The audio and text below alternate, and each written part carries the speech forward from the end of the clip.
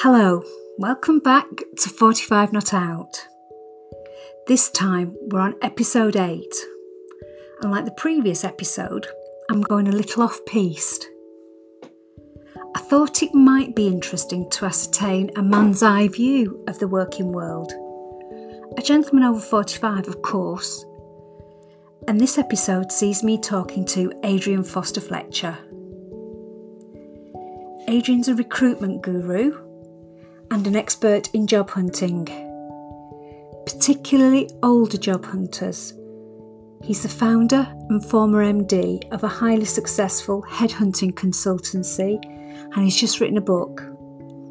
The book's called Over 50, Get That Next Job.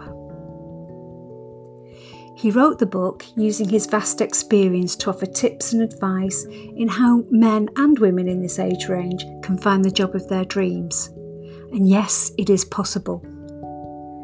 Adrian peppers his interview with tips to help job hunters find the job, and he also describes scenarios from his vast career where it was a definite advantage having an older woman on the workforce.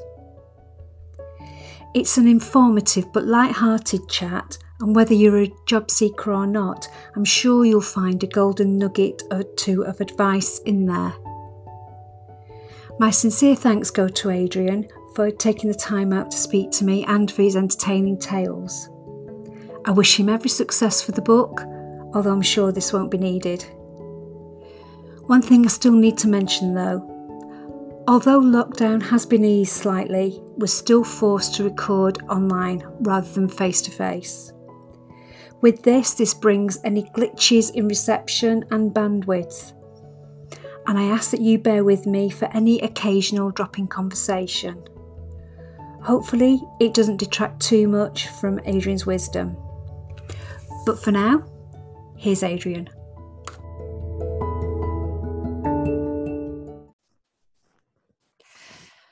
Hi there, welcome to 45 Not Out. Welcome to episode 8. Goodness, we've got there. Thanks for being here and thank you for coming back. This time, I'm speaking to Adrian Foster-Fletcher. Adrian is a businessman, former headhunter, environmentalist, and general expert on all things recruitment. He's also written a book. So Adrian, tell me about that book. What's it all about? What's it called? And why did you do it? The book's available on Amazon, Kindle and written book version. And I wrote it because I wanted to help people over 50 to find a job. The book is called Over 50, ? Get That Next Job. Mm-hmm. And I've been volunteering for the last 10 years, since I retired from my headhunting business, to volunteer for a job club in Newbury to help people get back into work. A very high success rate. And last year, I met a young man who wasn't actually 50, he was 45. Matthew, lovely young man, who was Australian. And he had no family over here. He wasn't married, hadn't children. His parents weren't here, his siblings weren't here, so he was on his own. He had a very nice job at a very big company locally, and he lost his job. He was out of work for 6 months because he's in a very specialist sector. And to pay his mortgage, he'd been cleaning cars, washing cars.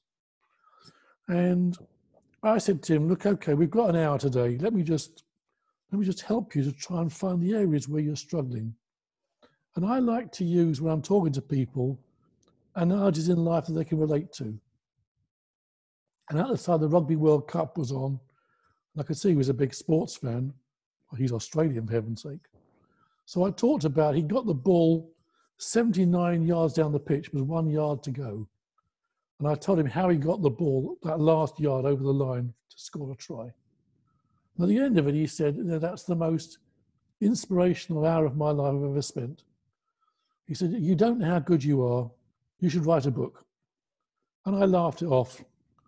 The next day, he phoned me up and he said, I went for an interview yesterday and I've been offered the job.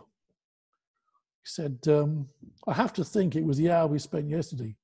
You should write that book. On the Monday, he said, they've phoned up and made me the verbal offer. You should write that book. So I thought, you know what? He obviously has got a great deal out of this. I've got a lot to give. I know a lot of things. I'll write that book. And so I sat down every morning at 6 o'clock for 17 days, for 2 hours, pounded the keyboard. And I produced the book faster than it took the company to get Matthew a job offer. A lot of commitment there then, Adrian. I mean, but did you find, I mean, it's obviously, it's your niche, isn't it? Obviously former headhunter and used to sort of working with people to sort of find them the right opportunities for them, not just a case of putting square pegs in round holes, but finding the right opportunity for people to get work. What would you like to see the book achieve? I mean, obviously you've given an example of Matthew, but that's not been off the book. I mean, if you could sort of look forward 6 months, 12 months, maybe 2 years with the book, what would be the most important thing for you, you know, for the book to achieve? Well, I mean, the first person that came through our doors at the Job Club when I'd written the book was a man of 60, a very experienced man. But he spent most of the last 20 years working in Africa. And the job market in Britain, even in good times, is very harsh on people who've worked abroad. They take the view, well, that's where I go on holiday, so it can't be that hard. Particularly Africa, it's always sunny, so it can't be that hard. So I said to him, look, I've written a book. He said, yeah. He said, well, look, I've got a copy here. He said, well, I'll buy it off you now. He bought it off me, paid me the money. And he came back to me after a week. He said, I've read your book, he said, and I did exactly what it said. And I got 3 interviews on the first day.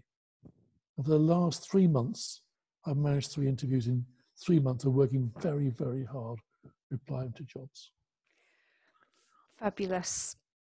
And I was just this morning, I just popped into, I bought an electric car just a week before lockdown. Very good idea. And I went into there and the receptionist has lost her job. They obviously don't need a receptionist with all the appointment system they've got. What do you need a receptionist for? And I thought, you know, I know exactly what she could be doing. She's a career woman. She's 45 to 50.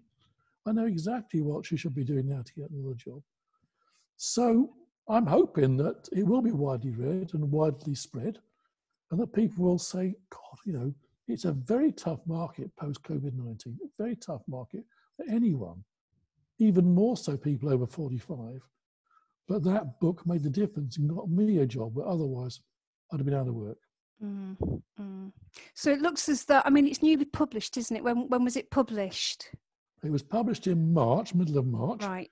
But I've actually spent the last month doing an update, and that's the brilliance of the Amazon model. You can just rewrite sections of it. So, of course, there's all post-COVID-19 things in there now to help people in that environment. Just basically submit the new document, and then anyone who orders a book from that day on gets the new, and it's all updated straight away. So, you know, that's a really good system they have. Yes, brilliant. And like you say, I mean, who knows what's going to happen in the future? So, you know, if things get a bit tougher or whatever, you have that facility to sort of have a bit of a brainstorm and then add more thoughts and more wisdom into it as necessary. That's right. Yes. You know, the key part of the book, the main thrust of it is that when you are a young person looking for a job, you go online, you go on job boards and you apply for things, and they reply and you get interviews and all the rest of it. When you've reached 50, you have a much more specialist set of skills and a much smaller niche. And when you apply for jobs that aren't just absolutely on the money, on the nail of what your skill set is, then you don't get taken seriously, you don't get any asked for interview. But it's worse than that, because the online was made it easier to apply, so many more people are applying. And therefore companies take the view, well, I don't need to even reply, they need to acknowledge it. If we want to see them, then we'll let them know. So you spend a lot of time, you do this lovely CV, you send it off, you think so you're a really good fit, and then you hear nothing. A week goes by and you hear nothing. And a month and you hear nothing. One of our candidates He had a reply after 6 months.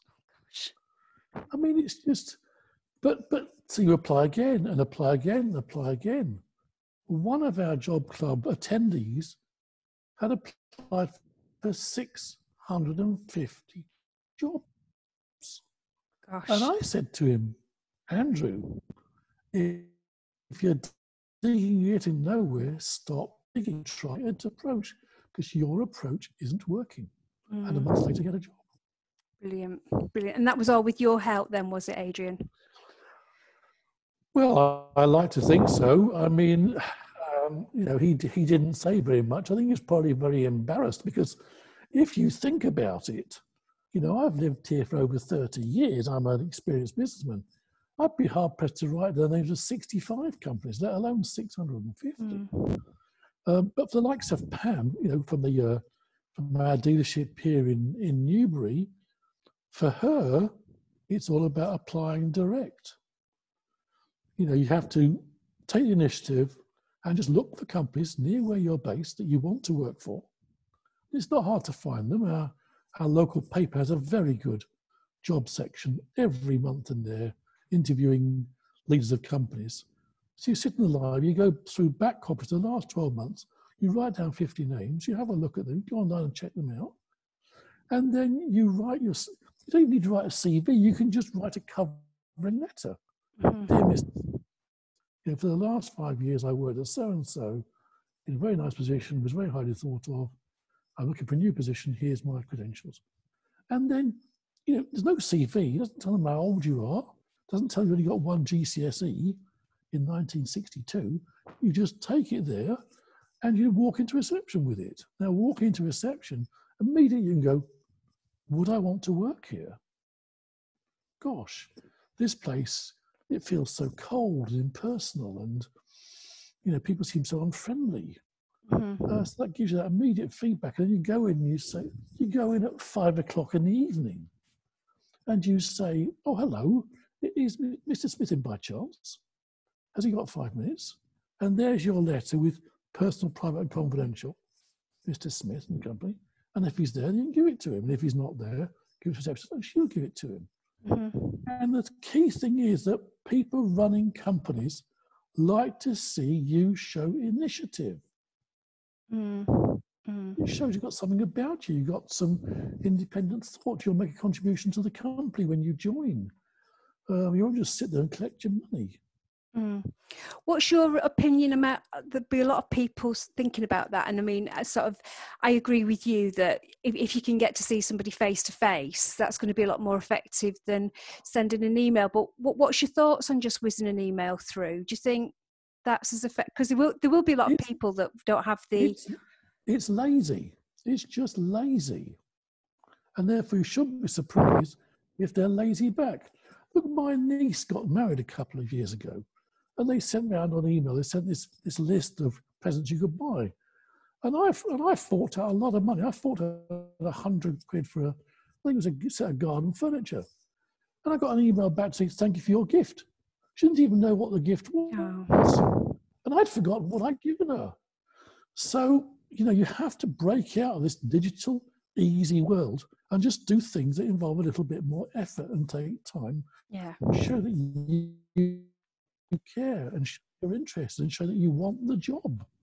When I sent someone out for interview as a headhunter, I would phone up within 24 hours. I'd phone up and I'd say, "Hello, Una, Adrian here. Just thinking to see how'd you go on with Tracy yesterday?" And the first question they always asked was, "Tell me, Adrian, what did Tracy think of us?" Really? Because they don't want to be the person that goes, "We thought Tracy was great. We're going to offer her a job. Could you start on Monday?" And I say, "Well, actually, Tracy didn't much like the company and thought you weren't very good." So they always ask. So that's the benefit of the direct approach of going to reception, handing it in. You've shown the company, I want to join you. Sure. The only thing is with Andrew, I mean, that's probably for when we get back to normal, if we ever do. Not everybody. Well, there are some organisations that still have a receptionist there. I was in Manchester yesterday and I walked past a few, but there will be a degree of them that don't have anybody around. But if that's the case, an email, like you said, it's the second choice, really, an email, but that could always be done with a bit of a follow-up by phone even. Well, you could find the company, you could find the person on LinkedIn, you could connect with them. If they connect back with you, it shows that they're actually got half interested in who you are. They can see your profile. And I've been doing this to promote my book. Any company laying off 500 plus people, I find the HR director, I connect with them on LinkedIn, and I send them a copy of the book to their house. Give me your home address. It goes to their house and say, look, this is complimentary for you, but why not think about giving this to your staff, anyone who's over 45, 50, when they leave, as a guide, to help to get them back into work. But you've got to find a way to go the extra mile, to make yourself different. Yes. Yeah, great tip that. Great tip. So this recruitment guru then, Adrian, how did you get here? Well, I started life, I did a degree in the history of art. And as I hadn't been to public school, and my parents weren't aristocrats, I decided this wasn't the business to make the fastest headway. So I joined the then nascent IT industry, which was a fantastic move. And it was a great career, and I joined a great company and had 10 great years there. And what they did, even back then in the dark days of the 70s and 80s, was that when they brought people in for interview, they passed them around the office. Oh, Adrian, got John here. Come and have a look at John, see what you think. So you would spend 10, 15 minutes talking to them. And then when they joined the company, you could then compare your thoughts on that person with how that person then behaved and performed. So, that was one chap I saw. I said to him, you're not really a salesman, are you? He said, no, I want a job in support. And I said, okay. I said, I'll put you through to the support. I didn't know. Oh, yes, I'll pass you through. And I passed him through, and he joined as a support guy, and he was very good, did a very, very good job. And when my son joined Oracle 4 years ago, he was sat next to him in the office in London, same man. Goodness. God, it's a serendipity. It's a funny world, isn't it, how these things pan out? So what happened then was I had 3 jobs that went wrong for me in 3 years. And, they weren't really my fault. I was just in the wrong place at the wrong time. And when the third one went wrong, I thought, I want something in my control. I was very lucky. I got an interview and was offered my dream job, which was sales director of a company, running 35 salespeople, company jag, a parking space outside the front door, everything as a young career man in IT you could hope for and dream of at the age of 34. But, I thought, I want something in my control. I decide my success. I decide my fate. I decide when I start. I decide when I stop. And also, working from home from 1988, I spent a huge amount of time with my children. I was there for every school play, Christmas play, football match, cricket match, sports day. I didn't miss one in 15, 20 years. So I felt that, I think I would have made more money if I'd stayed in that industry, but I had a great quality of life. Yes, sounds it. Now, whilst you were draping the corridors of power as a senior manager in those positions, were there any sort of older women that you worked with, Adrian? And what I'm getting to is, at the time and now, obviously, we're sort of a couple of decades on from that, but older women in the workplace, what was your take on that at the time? Were there any, and sort of were they a benefit? What was your experience of working with older women? Okay, so first of all, you have to understand that my last day of employment at my company was October the 17th, 1988. Right. And I just hired our first sales lady in Warrington, who did very well. And to be fair to the IT company I worked for, they hired their first sales ladies in sort of 77, 78 in sales and in support. And I'm pretty sure they were paid the same as us. I'm pretty sure we had equal pay. It was something You never thought about it. Just thought, well, they're doing the same job. I assume they're paid the same. I never thought about it. But in terms of older women, when I then started my recruitment business, I made a point of employing women. And I probably employed about over 20 years, probably 10 or so women and one man. The one man was a complete, utter and total disaster. Because when you recruit for yourself, you make emotional, irrational judgments and don't think about the person actually in the totality. But I pulled a woman into work for me, Antoinette, and we worked together for, I think, 4 years.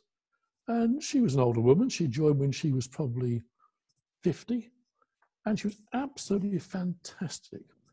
And we doubled our turnover. You know, one of the reasons why I have such a nice, happy, easy, successful life now with everything you'd want in the world is because of the contribution that she made. I came in one morning and she said, here's a CV of someone that you should see. And I read this CV and I said, no, I'm fine. I won't see him. He's really good. I don't care. I don't want to see him. Well, tough luck. He's coming here in 10 minutes' time. We booked him in. I said, oh, God. Anyway, 10 minutes later, this brand new Porsche car parked up outside my office on the drive. And of course, being an environmentalist, I'm not really into people who are petrol heads. And I looked at her and she said, he used to drive superbikes professionally. So excuse him that. Now, I once went on a pier in Brighton on the superbike monitor thing where you go in this thing, sit in it, and it's a sort of simulator. And I had my eyes shut tight and was nearly physically sick. And this guy had driven these bikes professionally. Anyway, he came in and I was determined to prove a point to my researcher that she got it wrong. And I spent 2 hours grilling him really, really hard. Result, he was fantastic. I phoned up as he was there, got an interview. He went for an interview the next day. He got the job. And I got a really big fat fee. So she was great. She just did such a great job for me. And all our clients loved her. It's great to hear that even back then, when probably weren't as prolific, shall we say, in the workplace, that an older lady, and it's nice to hear you sort of give such a tribute. Like you say, she's a platform really for you to sort of jump from. Was she to sort of help you escalate? Yes, I mean, you need a pipeline of people to talk to. You know, if you talk to Gary Lineker about, do you miss playing football, Gary? No, I miss scoring goals. Same in recruitment. You can't place people and score the goals unless you have a pipeline of people to talk to. And she produced that pipeline of people. She taught those people, and they loved her. She did a very good job. And so, yeah, she made a huge difference to the company. Great. That's good to hear. Thank you for the tribute. Now, you touched on it briefly just there, Adrian, but environmentalism, that's a bit of a penchant of yours, isn't it? Tell me about that. Well, I first became involved with the environmental movement back in 1986. In actually quite horrible circumstances. You'll remember in 86, in May, there was the Chernobyl nuclear explosion. And the plume of radiation actually hit the northwest. Yes, it hit Wales quite badly too, I think, didn't it? It did. At the time we lived in Manchester, we lived south of Manchester, and some very good friends of ours, their son was diagnosed within a few months with myeloid leukemia, which you can only get from nuclear material. You can't get it from smoking or eating too many burnt kebabs. This is called, and the treatment is a drug called Glyvac. It costs the NHS £50,000 a year, and he's on it for life. And 30 years on, he's still alive and doing very well, but it doesn't help. And I just thought, this is outrageous. And about 10 years back, I also went to an exhibition in London, which showed photographs of people from Chernobyl, and they were just horrendous. I mean, I can't begin to describe them. We suddenly realised, hang on, these people have been born after the explosion. These people weren't affected by the explosion. These people have been born since. So you then realise that this community is damaged for generations and generations to come. So I got involved in the environmental movement. And back in 96, I was told about issues of climate change. And like everybody, I went, well, okay, that's fine, but, it's not proven and the rest of it. And they said, well, here's all the evidence, here's all the data. And I looked at that and I thought, God, it's not proven, but, you have to take the precautionary principle and say, it looks to me like this is going to happen. And we've seen the climate change in the last 20 years drastically and dramatically. And there's a climate event somewhere around the world every week. And I got involved and I went to the conferences on climate change in The Hague and Bonn back in 2001. I've been banging the drum ever since. I'm just very concerned that we're leaving it very late to fix what's going to be a defining problem for our civilization. And didn't you, your interest and concern is such that you did an additional qualification in it? Yes, I went back to university in 2001. I took a year off. And to be fair, I had a very nice life, a very nice living. I gave it all up for a year, went back to university full-time for a year, did a master's degree in environmental management at the University of Surrey. Because my view is that, if you want to set yourself up as a go-to person, when someone says, well, what do you know about it? You can say, well, actually, I got a master's degree in it.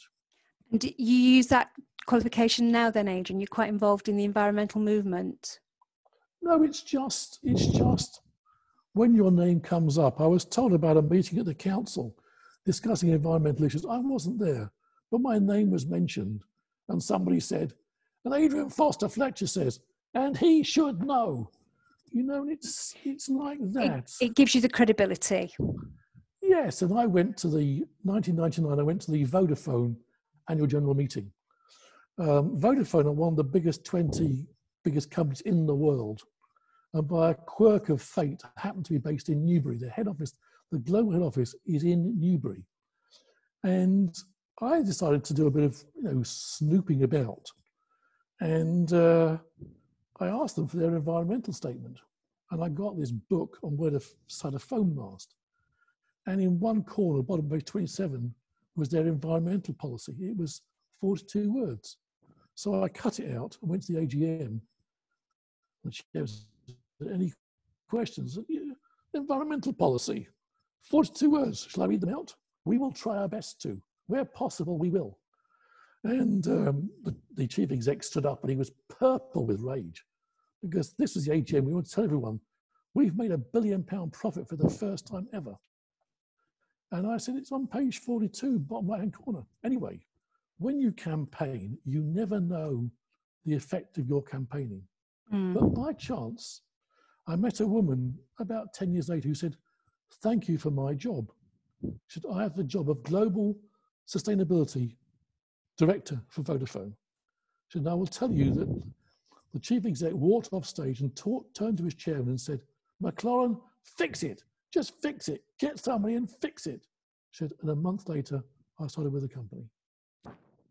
Fabulous. Fabulous. Just go back to the book, Adrian. If there was one tip, somebody listening to this, that the man or woman, age over 50, lost the job through no fault of their own, what would the one tip you could be? But I think I know what it's going to be, but do you want to sort of give it to us again?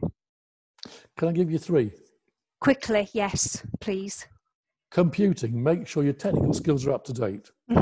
Secondly, be confident in yourself and your ability and what you've done.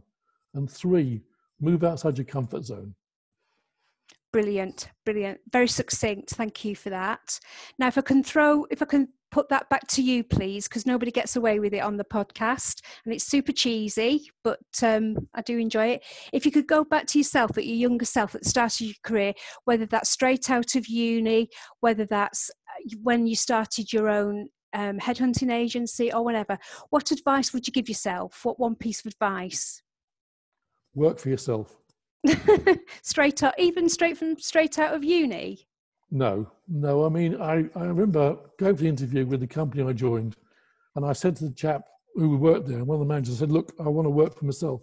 And he said, look, come here, do 5 years here, learn your mistakes at their cost, and then work for yourself. And that was good advice. That's an absolute perler, isn't it? Make your mistakes at their cost.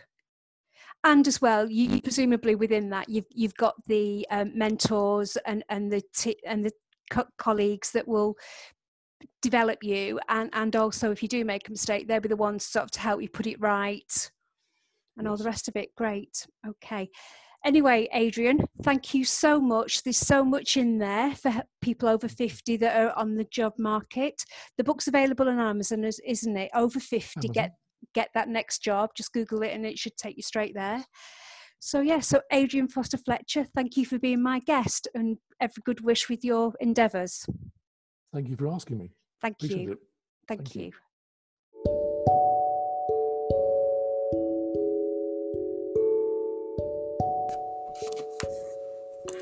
So there you have it.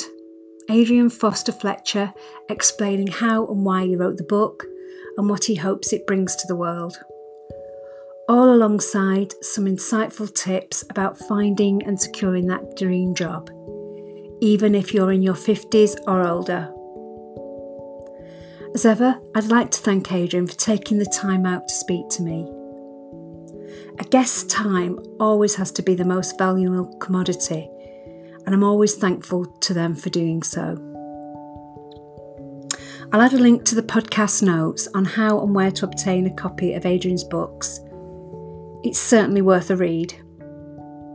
For the next episode, which will be out mid-August, I'm returning to my usual format of chatting to a lady of a certain age. The next episode, episode 9, will be a bit more indulgent for me. I talked to a major player in the freelance journalist world, Jenny Stellard, and how she's creating a complete new platform aimed at helping all those in the freelance world, not just journalism. And this is based on her vast experience in this arena. So watch this space. But for now, thank you for being here. I'm always immensely grateful. Enjoy the partial lifting of lockdown, but stay safe and well. And I look forward to talking to you again soon. Take care.